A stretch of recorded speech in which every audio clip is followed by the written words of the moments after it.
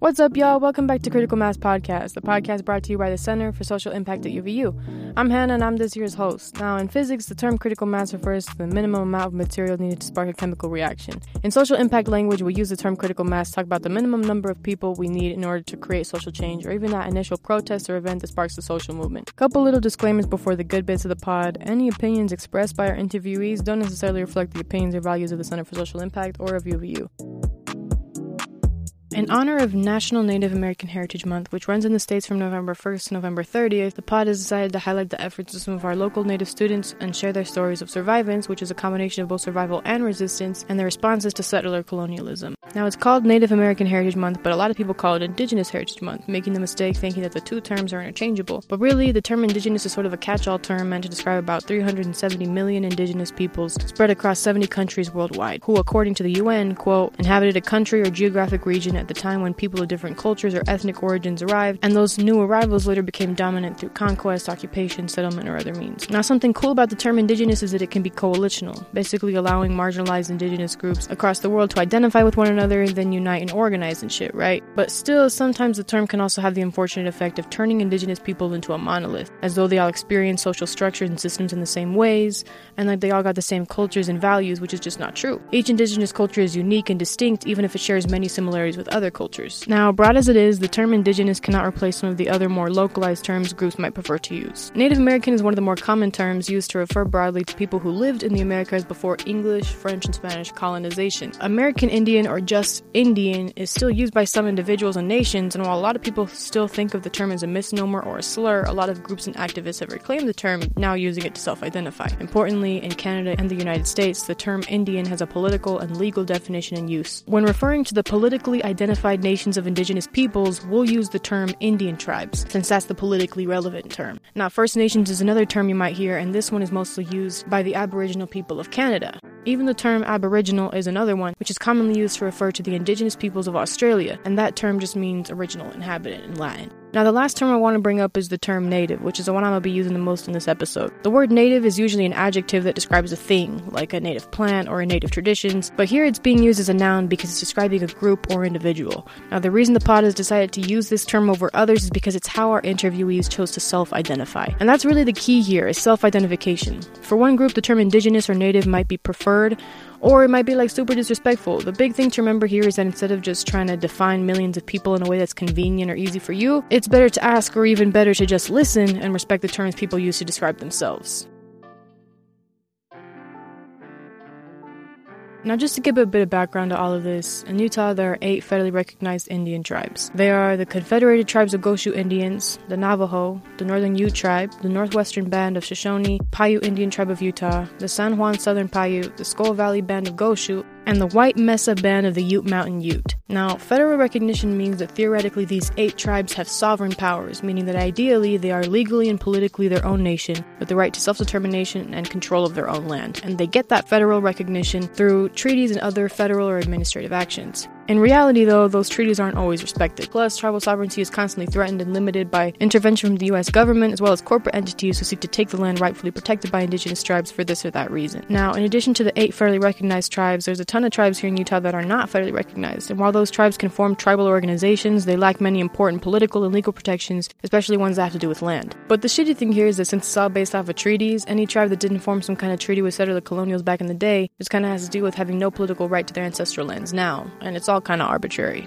Just as some tribes aren't federally recognized, some people aren't legally recognized as native either. Now, the way a person's native identity is legally defined was created by the U.S. colonial government, and historically that definition was based in assessing people based off of how quote-unquote Indian they looked. Now, thinking about membership and authenticity in that way completely ignores the traditions of tribal membership actually practiced within different native communities. Now, that whole process is called blood quantum, and was used by settler colonials to keep tribal membership down and keep land in non-native hands by making a lot of privileges and protections contingent on being at least 50% native. Now, blood quantum is unique to North American colonization and therefore only applies to Native Americans. Today, the federal government, and specifically the Department of the Interior, issue what is called a Certified Degree of Indian Blood, which is a card similar to an ID card that says what percentage of Indian blood a person's got. The information on that card can affect your identity, your relationships, and whether or not you or your children can become a citizen of your tribe, and therefore whether or not you can qualify to live on or own indigenous protected land. Now, this means that someone can be a part of a tribe, fall in love, have children, and those children might not qualify for membership in that tribe, even if they grow up surrounded by other tribal members, become educated in the culture, and speak the language and all that. Okay, so maybe this is a little bit abstract, but I got another example that might help y'all understand how blood quantum is connected to racism. During Jim Crow, the one-drop rule worked by measuring the amount of, quote, black blood that could be assigned to a person through their lineage. This ensured that every person who had at least one drop, that is, had one black person in their ancestry, could be considered black, and therefore could be controlled under discriminatory laws and even enslaved. So here we got one version of blood quantum that says if you got one drop of black blood, then you're legally considered black, meaning you can't own land and could be enslaved. Then on the other, blood quantum says that if somebody was less than 50% native, then they got no rights to their own land. In that way, blood quantum gets used in whatever way most benefits the settler colonials, either making more free labor by creating more enslaved people, or getting more land by making stricter and stricter definitions of what qualifies as native enough to own land. As blatantly oppressive as this may seem, some tribal governments did end up adopting their own versions of blood quantum to determine who gets to own land and stuff, which is why it's so hard to disband the whole system of it now. All that to say, it's pretty complicated. Now, as you can probably tell at this point, there's no way one episode of this or any other podcast could really represent the full spectrum of indigenous peoples. And we don't really want to try, because trying would be pretty disrespectful. Instead, we worked closely with a researcher on the pod, Ariana Tapaje, who is a member of the Diné people, also known as the Navajo tribe, to highlight the perspectives of some local Diné people.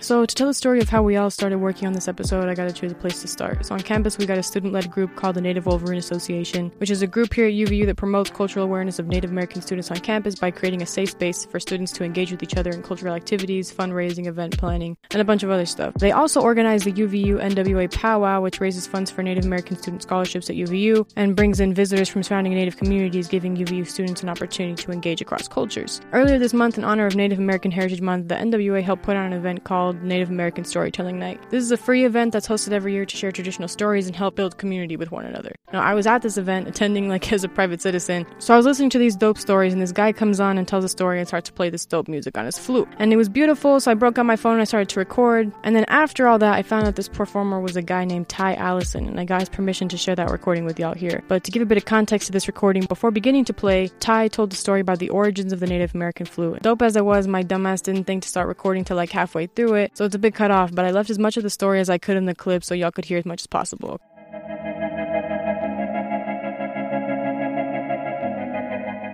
So sad, yet so full of emotion.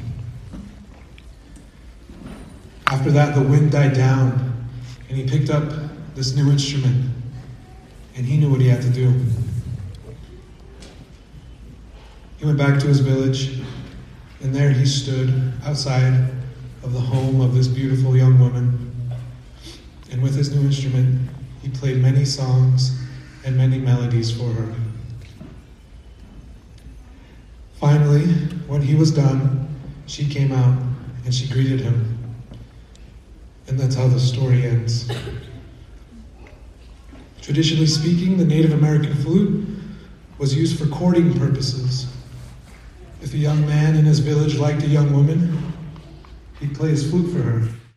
And if she liked his song, she'd come out and greet him. And if not, well, I suppose she sent her father out.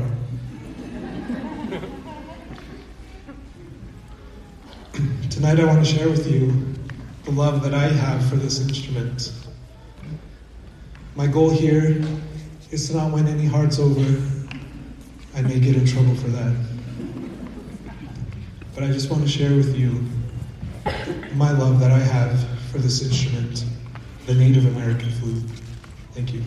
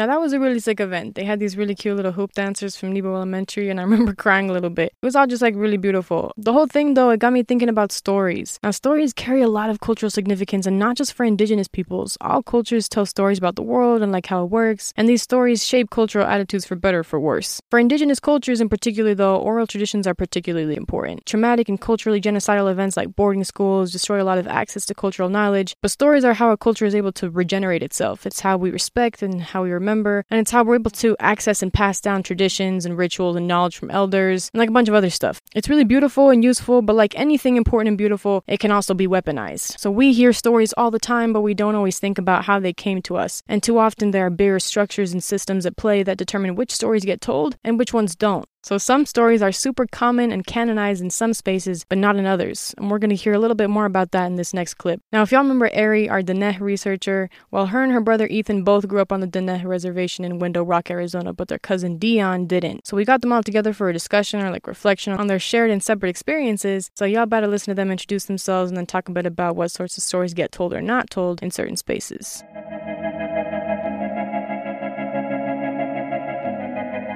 Yaate she Ethan Tapahi and Shia. Hanagachni Nishlant Touchini Bashishin Kintochini Dashiche Torichini Dashina. That's a way of pronouncing or introducing ourselves in Navajo. I'm Ethan.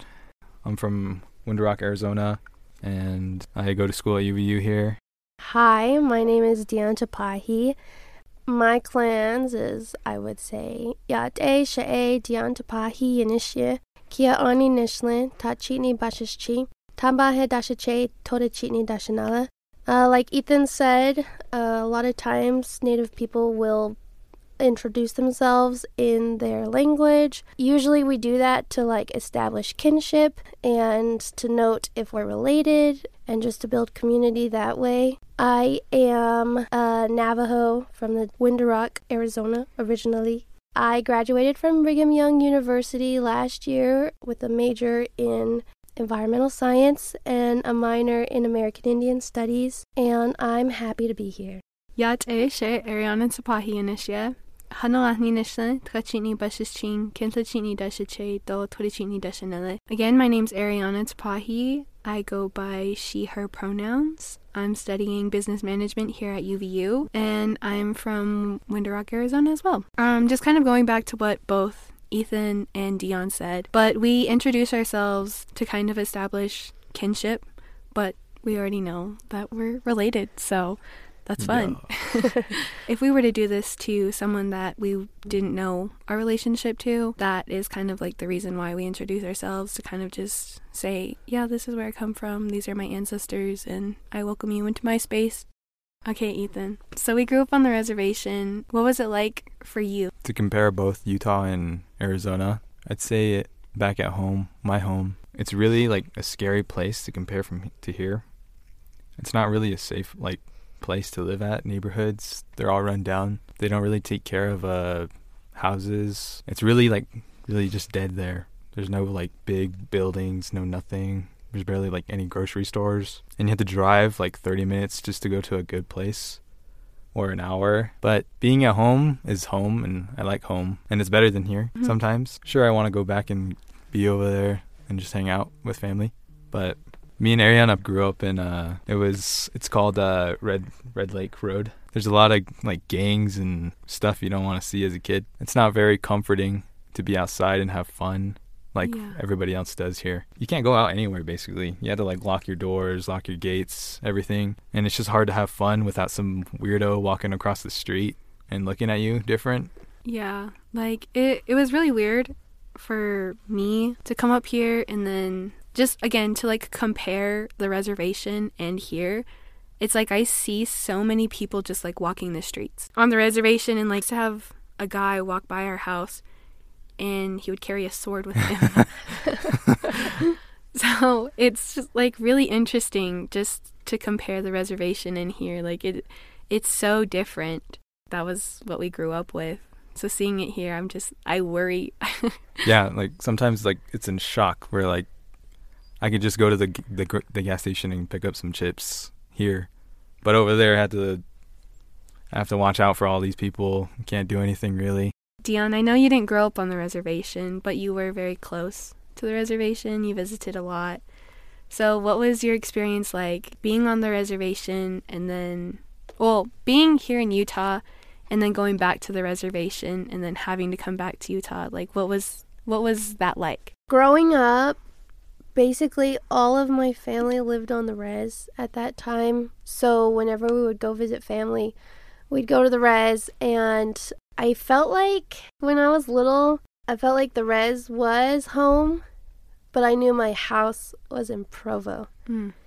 So when I was at my grandparents, or I was at my aunt and uncle's, or even your guys' house, like, it was comforting to know that I was with family, to be able to see the mountains, the mesas, to see all that stuff, but then to also know that I didn't stay there, or I didn't have to stay there. So it was this thing of being able to get taught my traditions, get taught my culture, without having to, I feel like, experience the hardships of living on the res, or of living and experiencing what colonization had done to our homelands, you know?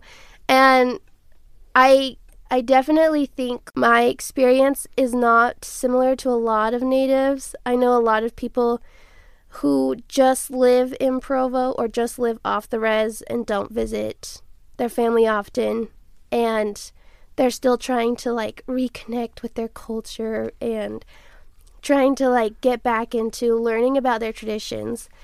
But me and Aaron, we were taught that when we were little. My grandparents taught us, Grandma Kitty, Great-Grandma Sam. We have all these other people who have taught us these things, but we've never been, I felt like, stuck in these hardships that a lot of res families are stuck in. I feel like it's kind of interesting to talk to people, because a lot of times you'll get a lot of different perspectives of, like, people living on the res. Because I know some people who live on the res and they have no idea about any traditions or anything of the culture.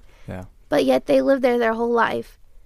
And then I know people who are born on, like, an urban land and they're an urban native who know more about their culture, but they never actually got to practice any of it. I think, kind of just going off of what Dion said, but I think it was, like, the opposite for me and Ethan.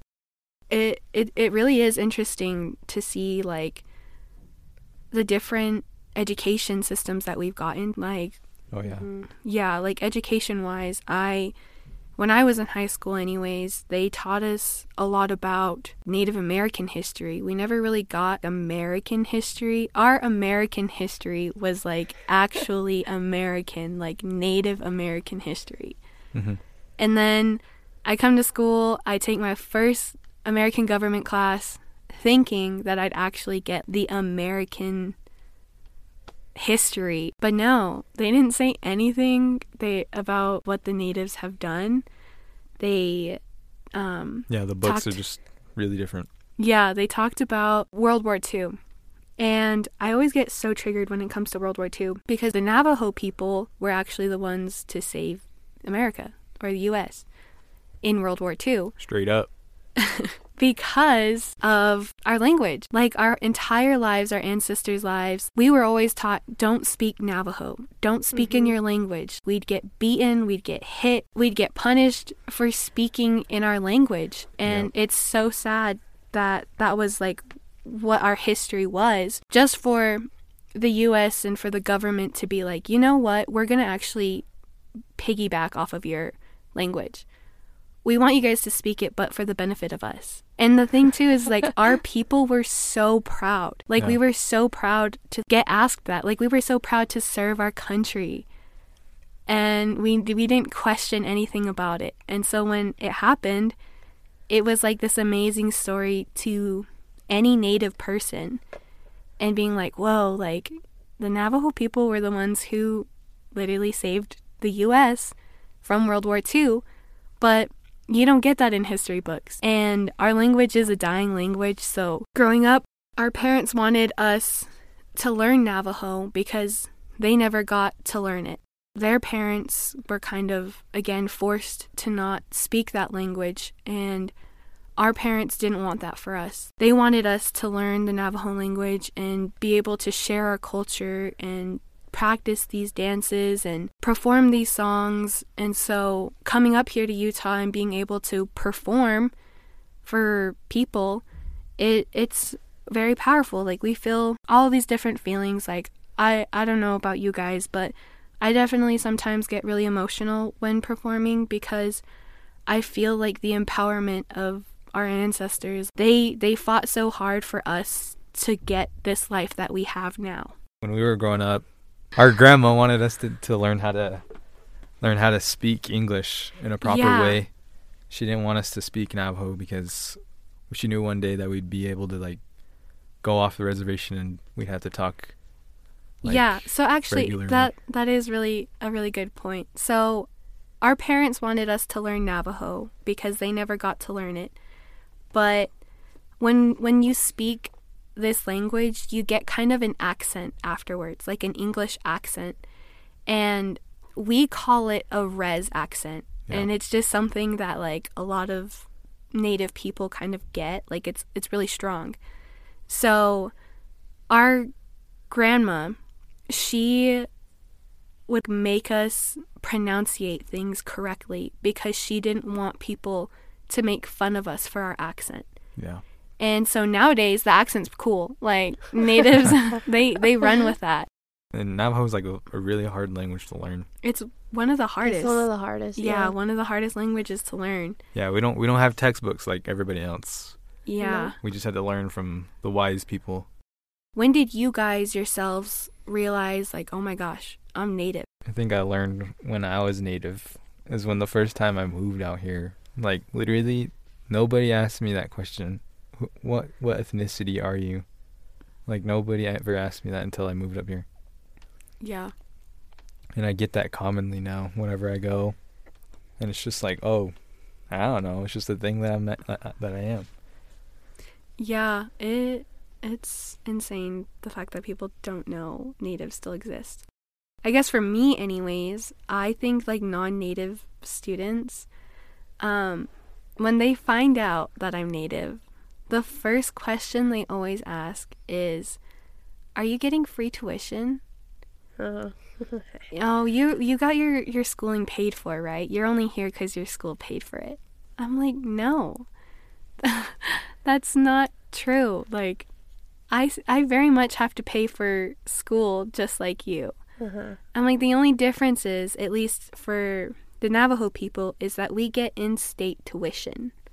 We get considered in-state, so we get the in-state tuition price. But no, my college tuition... But that's just because your tribe is in the state. Exactly. And so, no, I do not get a full ride scholarship to be here. I very much have to pay for schooling just like everyone else. But I think the thing that, like, made me realize that I was Native is when everyone kept asking me if I was Mexican.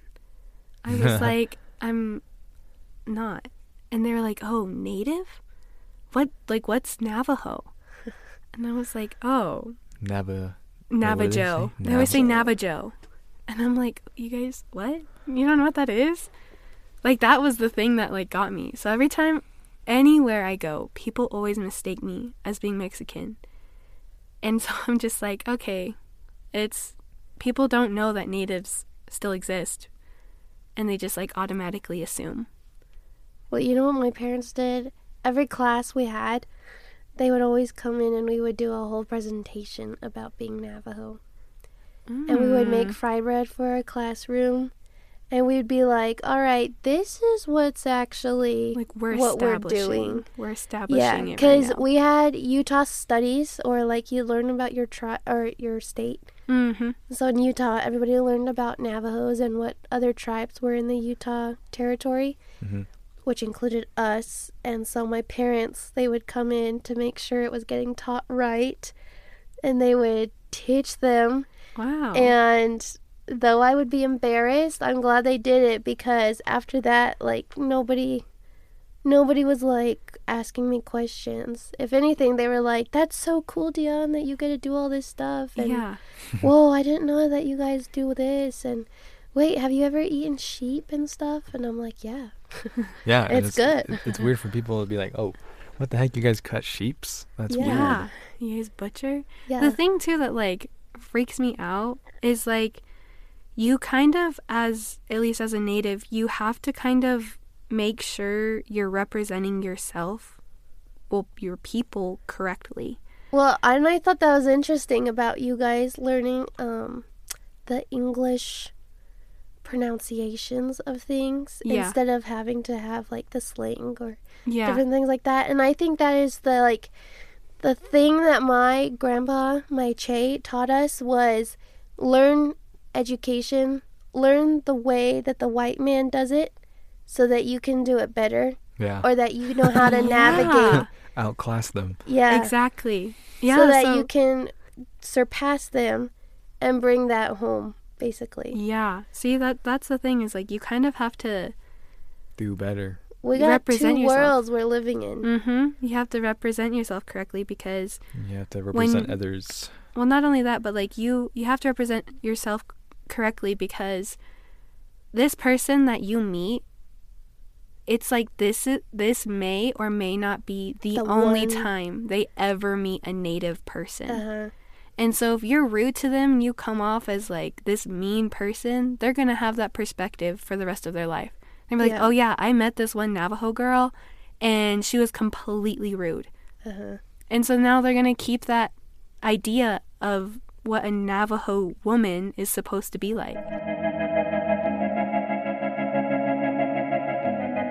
So like Gary was talking about, stories can either work to obscure a group, like in the case of the Navajo Code Talkers, whose whole contribution directly impacted the outcomes of World War II, and that obscuring can make the problems of that group invisible, or stories can serve to make them hyper-visible, which is what happened in the case of the LDS placement program here in Utah. Now, the Indian placement program, also called the Lamanite placement program, was operated across the Midwest throughout Utah, but also in Washington, Idaho, California, and a few other spots, by the Church of Jesus Christ of Latter-day Saints from 1947 until 1996. Now, the program worked by removing Native children from their schools and families on the reservation and placing them into member families that would quote-unquote foster them, baptize them, and educate them in the ways of the church. Now, those ways worked to teach those children that they were not Native, but instead that they were Lamanites, who, in the Book of Mormon, are portrayed largely as being brutish savages cursed with dark skin. The official objective of the program was to, quote, provide Lamanite children with educational, spiritual, social, and cultural opportunities that would contribute to their leadership development, close quote. A church authority, Elder Spencer W. Kimball, who was the chairman of the church's Committee on Indian Relationships, claimed that natives who participated in the program were gradually turning lighter skin, becoming, quote, white and delightsome, close quote, saying that, quote, the Indian children in the home placement program in Utah are often lighter than their brothers and sisters on the reservation, close quote. Importantly, this program was based on a story about native children that painted them not only as something that they were not,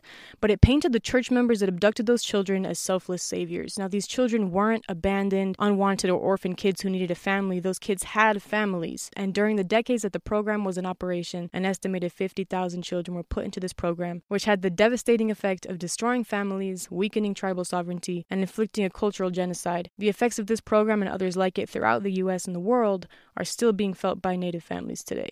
Plus, even though that program officially ended in 1997, Native peoples have a particularly extensive history of family separations in the form of placement programs like the one we just talked about, boarding schools, and other systems that work against keeping Native families together. Now, a piece of legislature meant to address that issue is the Indian Child Welfare Act, or ICWA, which is a federal law that passed in 1978 after people started noticing that an unreasonably high number of Indian children were being removed from their families by public and private welfare agencies and placed in non-Indian families. Now, approximately 75 to 80% of Indian families living on reservations had lost at least one child to the foster care system before the law passed, so ICWA works to keep Indian children with Indian families that come from a shared or at least a similar tribal background so that those children aren't forced away from their culture or community without the tribal government or the community itself having a say. Now, unfortunately, a Supreme Court case called Bracken v. Holland, which claims the ICWA is unconstitutional, is working directly to challenge tribal sovereignty. The specifics are super complicated to explain, but the big detail to know about this case is that some of the major stakeholders in the case decision involve the state of Texas and major corporate oil companies whose access to natural resources are severely limited by tribal sovereignty. Now, attacking the ICWA is only the latest way that tribal sovereignty, or, the right to self-determination, has been directly under attack. And I think it's really easy to hear all these stories with those dates from 20 to 30 years ago and think it's all over and fixed, but this is happening right now.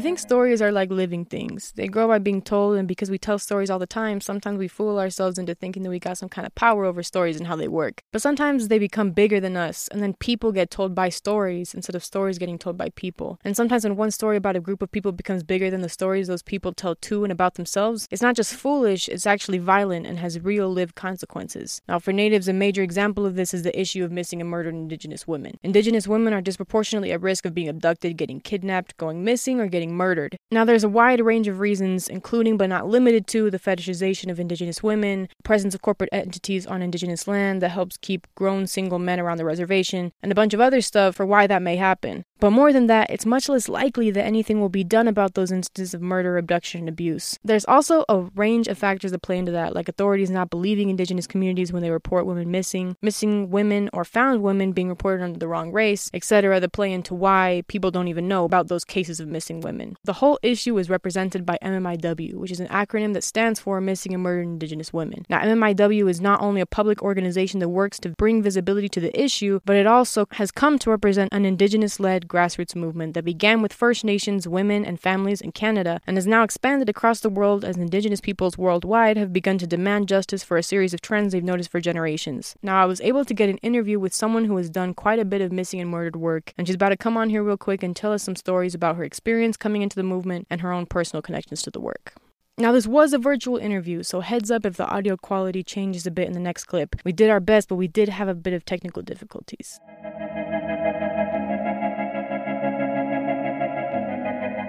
My name is Diné. I am born to the Diné Nation. I am also Korean on my father's side. My pronouns are she and her. Happy to be here today. Thank you. Yeah. Thank you so much for coming on. I read online that you work with missing and murdered Indigenous women. Can you tell me a little bit about the work that you do there and what led you to that work? Yeah, so I also run MMI Who is Missing, which is a mutual aid organization. We spread awareness and educate across the nations and tribal nations about this really big system of violence that perpetuates the missing and murdered crisis on Indigenous people. What led you, I guess, to like the organizing space and specifically to the organizations that you currently work with or that you have worked with? What led me to the work was my own process of the violence and the violence on my family members and the relatives and my community members. My auntie was murdered when she was 19 years old. And that's horrible. So I grew up with the story of my auntie Priscilla and how that incident happened. She, like many other Indigenous women, had children. And this violence just leads, to many different fractures in our communities and in our homes. That was really what kind of brought me into the work, is knowing that my family needed to heal. I needed to heal from this act of violence. But then everything else just started flooding in with other relatives and realizing that my auntie's story is so much larger. It's not isolated to just her, but it's really a big issue in our communities. I think you mentioned it a little bit right now. What guides your activism, and what can other community organizers learn from having an Indigenous lens on activism? Specifically with missing and murdered, I believe that everybody needs to understand that these stories of the missing and murdered violence, whether they're old or new, historical or recent traumas, we need to understand the experience of the victims and the victims' families and how that stems out into our families, our communities, and our nations, and how we're able to really live beautiful and productive lives under colonization. And so with this perpetuated violence, the public really needs to understand that it's an ongoing and continuation of genocide and that historical oppression on Indigenous people. It's all connected. It's a violence that continues to be maintained and endured through these systems. These organizations that you're a part of and that you've kind of, and the causes that you're organizing towards are like predominantly Indigenous led. What has your experience been as an Indigenous organizer in causes that are not led by predominantly Indigenous leaders? I think that non-Indigenous leaders, even in a policy level at the state level, within law enforcement, the FBI, healthcare services, they are not trauma-informed in the sense that they're taking into historical context what is happening in our communities. Right. Because there's a lack of healthcare with Indigenous people, because there's a lack of justice, because violence takes place on tribal lands and also within urban settings, the jurisdictional processes get really complicated to reach a sense of justice for the families by their perpetrators. Because this crisis is so huge and on different parts of Indigenous territories and within more colonized urban spaces, it is really hard to communicate what this violence actually is to the public. Right. And I think because of that lack of awareness and those systems of approaches that were designed to suppress this kind of information, the data is so underfunded, underreported, and that's maintained by all these systems, and it's maintained for a purpose. I think it's important for everyone to understand that these systems were intentionally designed to not address this violence. Instead, they perpetuate the violence even further. And a lot of Indigenous advocates, coalitions are trying to undo those systems so that they work for us, because this crisis is immediate in our everyday lives. There are new cases every single day.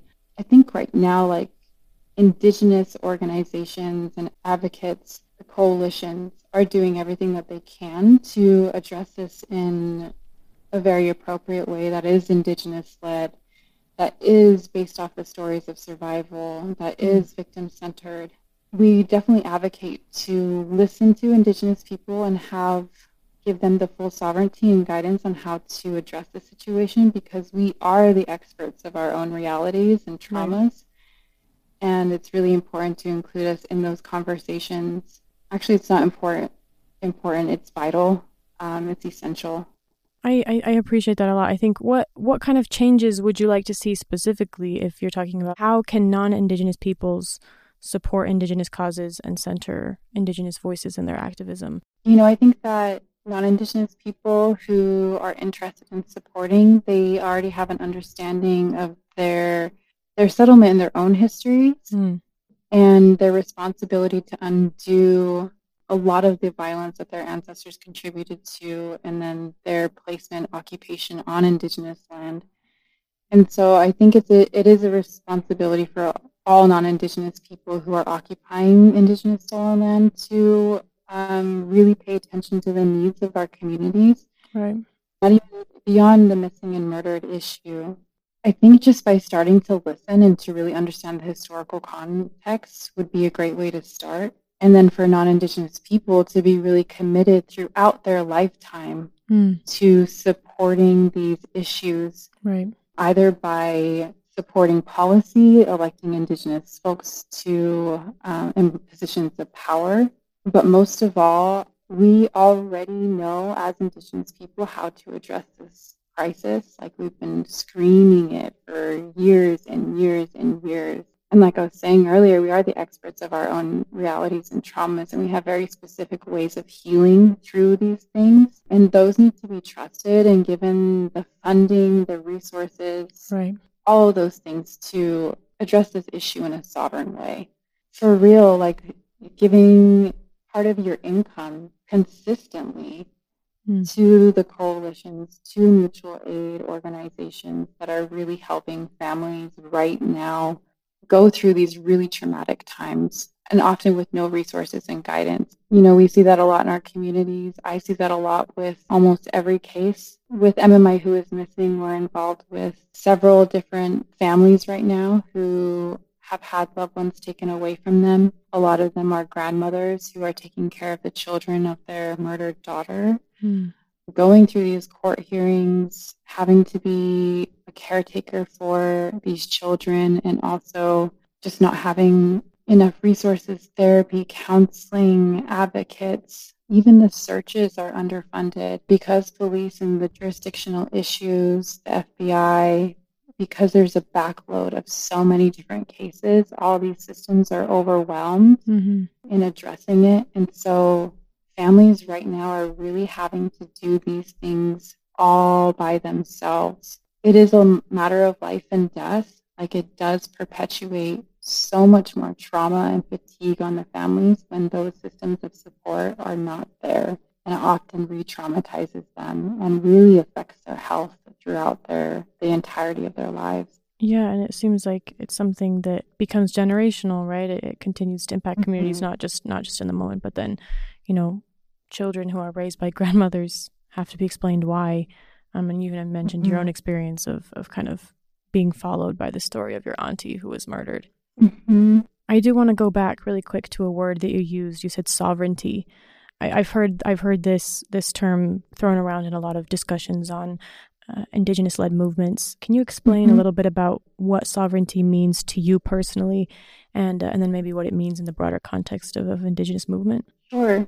When I think about sovereignty as a survivor myself of trauma, I think about sovereignty in a way of, in the Diné perspective, justice is non-existent until the victim is healed and their relatives are healed. And so when I think about sovereignty with this particular and big, complex issue, I think about the victim first, what happened to the victim, and them being able to guide their own healing and what justice means for them.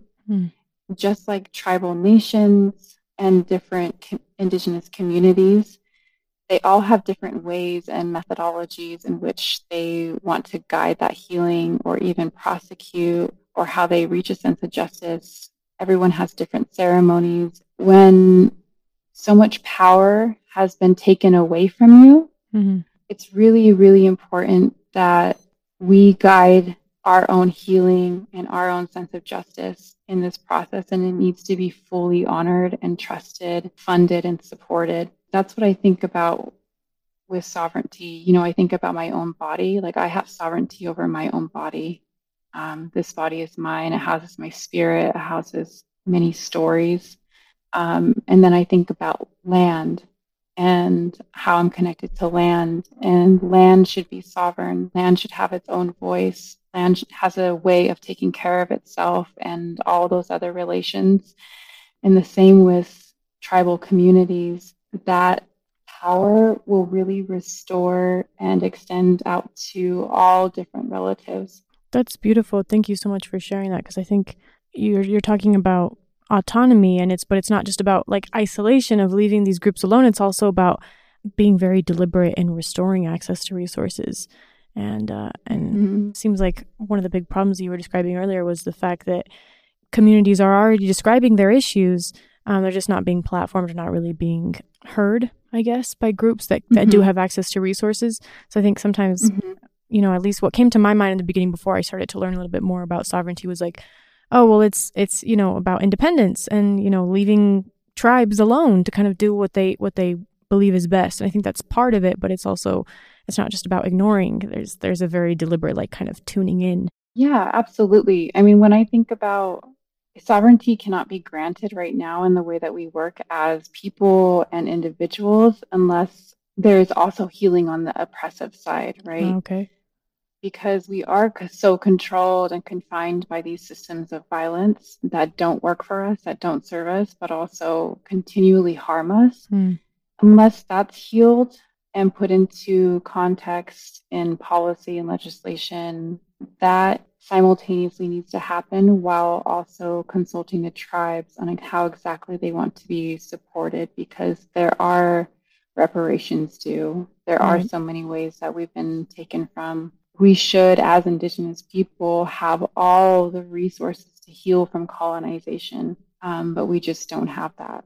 I think continuing to push for those efforts and that kind of support, but always understanding that it has to be from the perspective of the tribes or individuals, if you want to like scale it down, to guide that process. I think this might be our last question, but we've talked about what frustrates you as an Indigenous organizer and as a woman organizer. But in your organizing efforts, what observations or results have you had that make you feel hopeful about the organizing that you've done and that is being done by others in the community? There are several different things that I personally seen that make me feel better in the work. One, I think the attention on this is growing. Right now, there's really truly nothing being done to address this crisis. In fact, in the past couple years, the rates of missing and murdered have gone up so much during the pandemic. The world is shifting in a lot of ways. There's the climate stuff that is going on. Our homelands are continually being destroyed. So this violence is ongoing and it's not stopping. So I don't think that there's a lot of hope there. It's just a lot of urgency. A lot of us are dedicating so much of our time, energy, and love and our capacities to prevent this from happening. We worry about the future that our children will inherit in this if we don't act swiftly and really push for these changes. And just because there is a lot of media happening, not a lot of media, there's some media compared to no media before.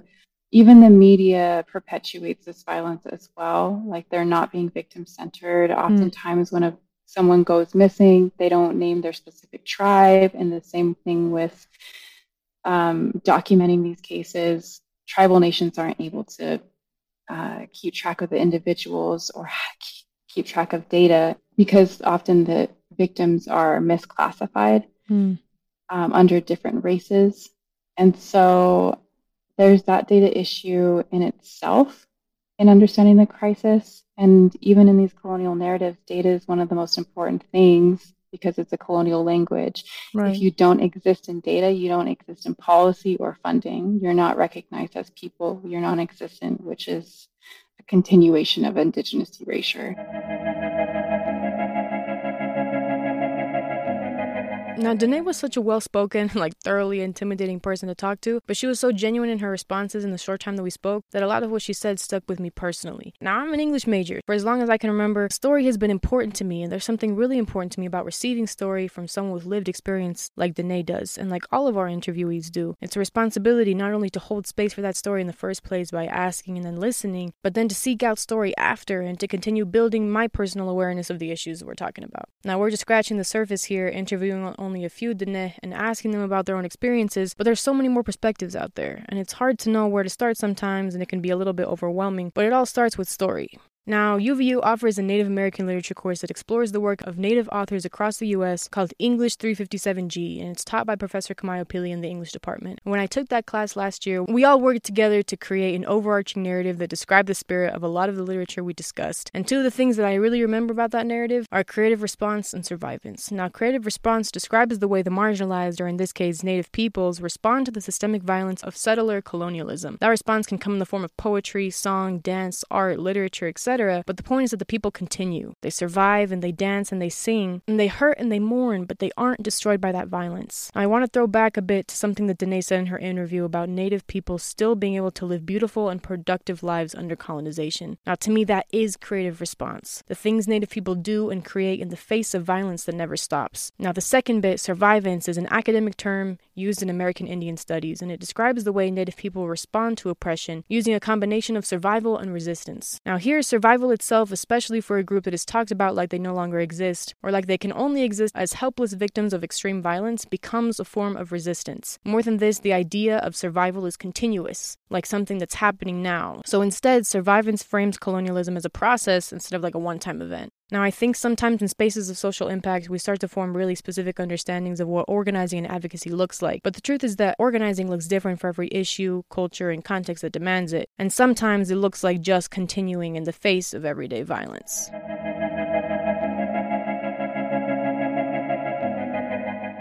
How can non-natives help? I think for me, in all my 24 years of life, I would say do their own research. I think a lot of times they look to Native people to educate them and to tell them certain things. And I think it's also very important. I go out and I tell different people to do these different programs. I'm the one who's presenting on these different topics. So I am also doing research for them. But it would be so cool to see non-Native people do research and to want to know about these things instead of having to wait for a Native person to come into their life and to educate them. And I feel like if you want to know if we still live in teepees, look it up. You'll find it, you know. We don't live in teepees anymore. Find out if we still wear moccasins all the time. You can Google that, you know. We and still I have, think outhouses. Yeah. We still live, you know, in Hogan. Right. Like, do we still live in these things? And to also know that there's 500 plus federally recognized tribes. Mm-hmm. So we are all Navajo. That's only one tribe out of 500 and something other tribes. And that's not to mention that they're state recognized, as well as other Native groups who aren't governmentally recognized. Mm-hmm. So, like, coming to one person and asking them if they live in a teepee, you may not even be speaking to somebody whose traditional families lived in teepees, you know? So I think just doing your own research and wanting to learn about different people, it goes a long way. You know, just getting into the work that we're doing and not being afraid to ask questions as well. Something that students could be aware of is that there are Native students in your universities, in your classrooms, and, you know, maybe we are a little shy. Maybe we're quiet. Maybe we're not loud, you know? But we could also always use a friend. Yeah. And I feel like that would be really cool, is if somebody just was like, hey, can I sit here? You know, like, just reach out to those people. And they always say that, like, just reach out to people around you. Somebody could always use a friend. It doesn't always have to be, like, someone sit next to me and be like, hey, can you tell me your life experience about being Native American? Yeah. You know, like, that would be weird. But, like, just being able to, like, get to know me as me and to actually want to get to know me and then find out my background and then find out that, oh, she's really cool and her culture is really cool too, you know? Yeah. And to not be scared to approach us. I feel like a lot of people have this, like, oh, they're Native and do I have to, like, do a certain thing in order to get to know them? I'm like, no, please just say hi to me, you know? Yeah. We're all Navajo, and we all come from the Navajo tribe. So our perspective is very different from someone who grew up in Eastern tribes or even the Midwest tribes. We all have different experiences, and we're just talking about our experiences growing up and what that was like. That's what my dad says all the time. Yeah. He says, educate instead of getting mad. Exactly. Which is so hard, but in the end, it's like, well, then though, you just taught somebody something new instead of getting mad and then making their day weird and then them having a bad taste of natives. And it's just better to educate, I think. Exactly. Which I'm happy that, like, I'm happy to do that, especially here on campus, like being able to share with students, like, oh yeah, this is what that is. And that's something that I do with the Native Wolverine Association. I've been, like, the president, the vice president, also just a member throughout the years that I've been here. There are multiple different events going on throughout the year. We have the powwow, which is probably one of the hardest events to put on.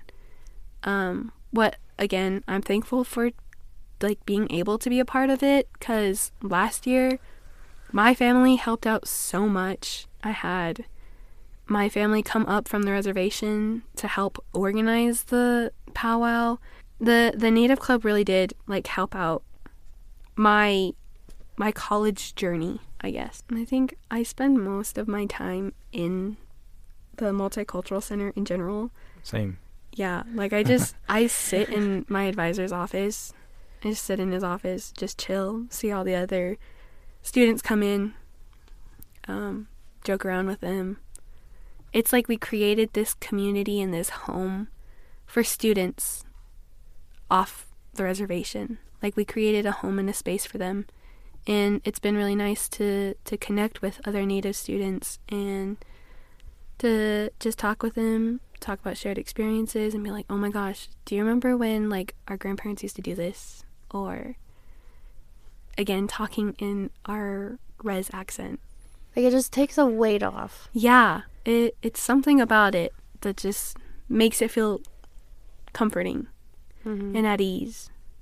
Yeah, because you can relate to other people. Why do you guys think that it's important for natives to organize? I know Dion has her Jingle Just project that she does with her family, that she kind of like travels and does.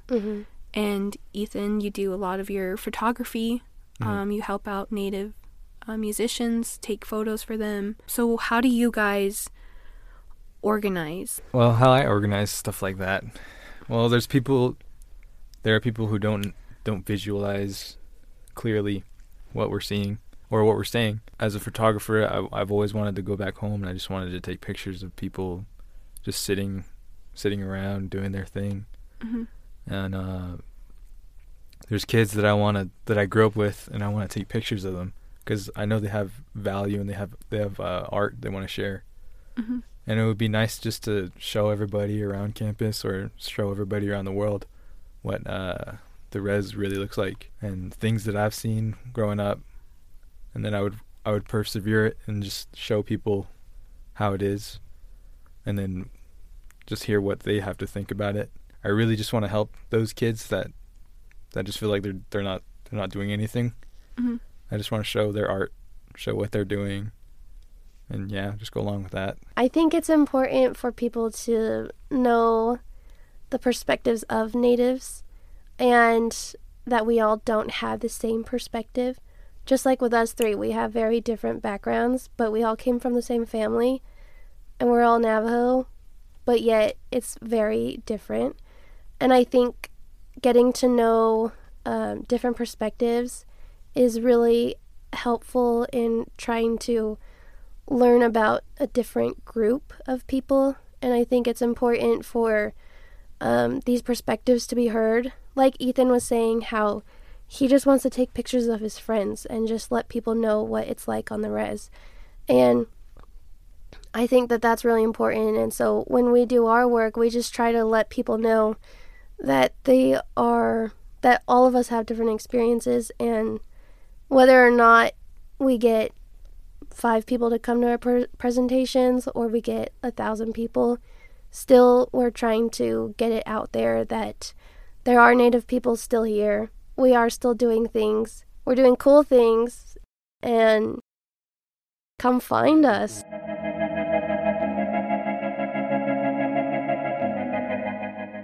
This episode was far from comprehensive, and there are so many points in our original outline that we really wanted to hit, but we really just couldn't because the whole thing is just so huge. I mean, I'm proud that there were many great stories about hope and changing culture. Then we got to hear some of those really dope ones today, but I sometimes think that we forget that our oppressors can use stories too to hide systems of oppression like racism, patriarchy, ableism, etc., and even work to justify those systems. And the scary thing is that if you don't challenge those stories, you might end up telling them. But something great, the stories that get told start with people. Now, story starts with us, and a big way that a wrong story stops getting told is when we start telling a new one. And this time, it can be one that centers instead of speaks over the group that is being talked about. Now, I know I say this every time, but this project really couldn't be done without a whole group of people behind it. So a big thanks to all of our interviewees, Ari, Ethan, Dion, and Diné, for sharing their time and their stories. Now, thanks to Professor Kyle Kamayo-Pili for teaching me a bunch of what I share with y'all today, and then for helping me think through about how to talk about it all. Thanks to Meg Singer and the NWA for the storytelling night, and to the flautist Ty Allison for letting us use the recording in today's episode. Thanks to Kai, one of our advisors at the center, and my friend Alex for helping me brainstorm and listening to me talk it all out. Thanks also to Danny, Kenna, and Ari for their help with research and script writing. Thanks to Braden and Jaden, our sound editors, and Sophie, our sound engineer. Y'all are really tight. And thanks a bunch to y'all for listening. So if we said anything today that y'all want to know more about, we got citations and ways to get involved, and even a list of suggested readings in the show notes. Now, the Center for Social Impact is located in the Wellness Building in SC 105, right across from the ballroom. We got events every Thursday, so follow us on Instagram at UVU Social Impact to find out what we got going on. Now, we release episodes here monthly, so drop by next month and give us a listen again. I'm Hannah, and y'all were listening to Critical Mass Podcast.